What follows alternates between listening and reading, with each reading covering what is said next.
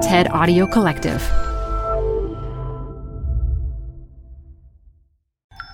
You're listening to a special archive presentation of TED Talks Daily. This talk features racial literacy leader Howard Stevenson, recorded live at TEDMed 2017.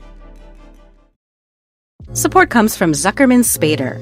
Through nearly 5 decades of taking on high-stakes legal matters, Zuckerman Spader is recognized nationally as a premier litigation and investigations firm. Their lawyers routinely represent individuals, organizations, and law firms in business disputes, government and internal investigations, and at trial, when the lawyer you choose matters most. Online at Zuckerman.com. The best place to see stars is at home with Prime Video. Get everything included with Prime, like Mr. and Mrs. Smith, starring Donald Glover and Maya Erskine. Rent or buy hits like Mean Girls, starring Renee Rapp.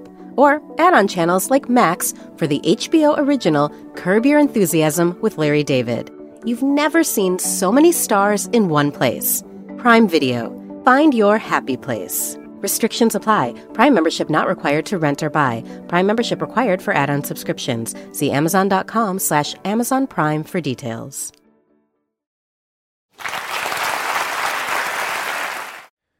There's an African proverb that goes, "The lion's story will never be known as long as the hunter is the one to tell it." More than a racial conversation, we need a racial literacy to decode the politics of racial threat in America. Key to this literacy is a forgotten truth, that the more that we understand that our cultural differences represent the power to heal the centuries of racial discrimination, dehumanization, and illness. Both of my parents were African American. My father was born in southern Delaware, my mother in North Philadelphia, and these two places are as different from each other as East is from West, as New York City is from Montgomery, Alabama. My father's way of dealing with racial conflict was to have my brother Brian, my sister Christy, and I in church what seemed like 24 hours a day, 7 days a week. If anybody bothered us because of the color of our skin, he believed that you should pray for them, knowing that God would get them back in the end. You could say that his racial coping approach was spiritual, for later on, one day, like Martin Luther King. My mother's coping approach was a little different. She was, you could say, more relational. Right now, like in your face, right now. More like Malcolm X. She was raised from neighborhoods in which there was racial violence and segregation, where she was chased out of neighborhoods and she exacted violence to chase others out of hers. When she came to southern Delaware, she thought she had come to a foreign country. She didn't understand anybody, particularly the few black and brown folks who were physically deferential and verbally deferential in the presence of whites. Not my mother. When she wanted to go somewhere, she walked. She didn't care what you thought. And she pissed a lot of people off with her cultural style. Before we get into the supermarket, she would give us the talk. Don't ask for nothing. Don't touch nothing. Do you understand what I'm saying to you? I don't care if all the other children are climbing the walls. They're not my children. Do you understand what I'm saying to you? In 3-part harmony. Yes, Mom. Before we'd get into the supermarket, that talk was all we needed. Now, how many of you ever got that talk? How many of you ever give that talk? How many of you ever give that talk today? My mother didn't give us the talk because she was worried about money or reputation or us misbehaving. We never misbehaved. We're too scared. We were in church 24 hours a day, 7 days a week. She gave us that talk to remind us that some people in the world would interpret us as misbehaving just by being black. Not every parent has to worry about their children being misjudged because of the color of their skin just by breathing. So we get into the supermarket, and people look at us, stare at us as if we just stole something. Every now and then a salesperson would do something or say something because they were pissed with our cultural style. And it would usually happen at the conveyor belt. And the worst thing they could do was to throw our food into the bag. And when that happened, it was on. My mother began to tell them who they were, who their family was, where to go, how fast to get there. If you haven't been cursed out by my mother, you haven't lived. The person would be on the floor, writhing in utter decay and decomposition, whimpering in a pool of racial shame. Now, both my parents were Christians. The difference is my father prayed before a racial conflict, and my mother prayed after.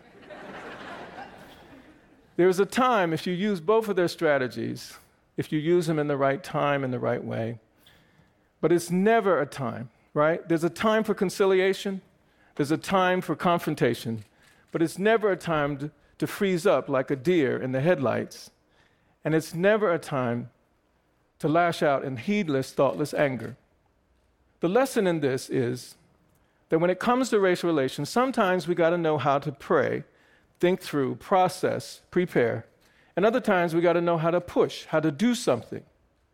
And I'm afraid that neither of these two skills, preparing, pushing, are prevalent in our society today. If you look at the neuroscience research, which says that when we are racially threatened, our brains go on lockdown and we dehumanize black and brown people. Our brains imagine that children and adults are older than they really are, larger than they really are, and closer than they really are. When we're at our worst, we convince ourselves that they don't deserve affection or protection. At the Racial Empowerment Collaborative, we know that some of the most scariest moments are racial encounters, some of the most scariest moments that people will ever face. If you look at the police encounters that have led to some wrongful deaths of mostly Native Americans and African Americans in this country, they've lasted about 2 minutes. Within 60 seconds, our brains go on lockdown, and when we're unprepared, we overreact. At best, we shut down. At worst, we shoot first and ask no questions. Imagine if we could reduce the intensity of threat within those 60 seconds and keep our brains from going on lockdown. Imagine how many children would get to come home from school or 7-Eleven without getting expelled or shot. Imagine how many mothers and fathers wouldn't have to cry. Racial socialization can help young people negotiate 60-second encounters, but it's going to take more than a chat. It requires a racial literacy. Now, how do parents have these conversations, and what is a racial literacy? Thank you for asking. A racial literacy involves the ability to read, recast, and resolve a racially stressful encounter. Reading involves recognizing when a racial moment happens and noticing our stress reactions to it. Recasting involves taking mindfulness and reducing my tsunami interpretation of this moment and reducing it to a mountain climbing experience, one that is from an impossible situation to one that is much more doable and challenging. Resolving a racially stressful encounter involves being able to make a healthy decision that is not an underreaction where I pretend that didn't bother me, or an overreaction where I exaggerate the moment. Now, we can teach parents and children how to read, recast, and resolve using a mindfulness strategy we call calculate, locate, communicate, breathe, and exhale. Stay with me. Calculate asks, what feeling am I having right now, and how intense is it on a scale of 1 to 10? Locate asks, where in my body do I feel it, and be specific. Like the Native American girl at a Chicago 5th grade school said to me, I feel I'm angry at a 9 because I'm the only Native American. And I can feel it in my stomach, like a bunch of butterflies are fighting with each other, so much so that they fly up into my throat and choke me. The more detailed you can be, the easier it is to reduce that spot. Communicate asks, what self-talk and what images are coming in my mind? And if you really want help, try breathing in and exhaling slowly. Now, with the help of my many colleagues at the Racial Empowerment Collaborative, we use, in the moment, stress reduction in several research and therapy projects. One project is where we use basketball to help youth manage their emotions during 60-second eruptions on the court. Another project, with the help of my colleagues Loretta and John Jamont, we leverage the cultural style of African-American barbershops, where we train black barbers to be health educators in two areas. One, to safely reduce the sexual risk in their partner relationships, and the other, to stop retaliation violence. The cool part is the barbers use their cultural style to deliver this health education to 18 to 24-year-old men while they're cutting their hair. Another project is where we teach teachers how to read, recast, and resolve stressful moments in the classroom.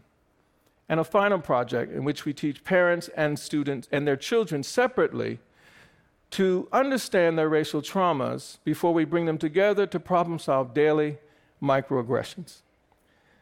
Now, racially literate conversations with our children can be healing, but it takes practice.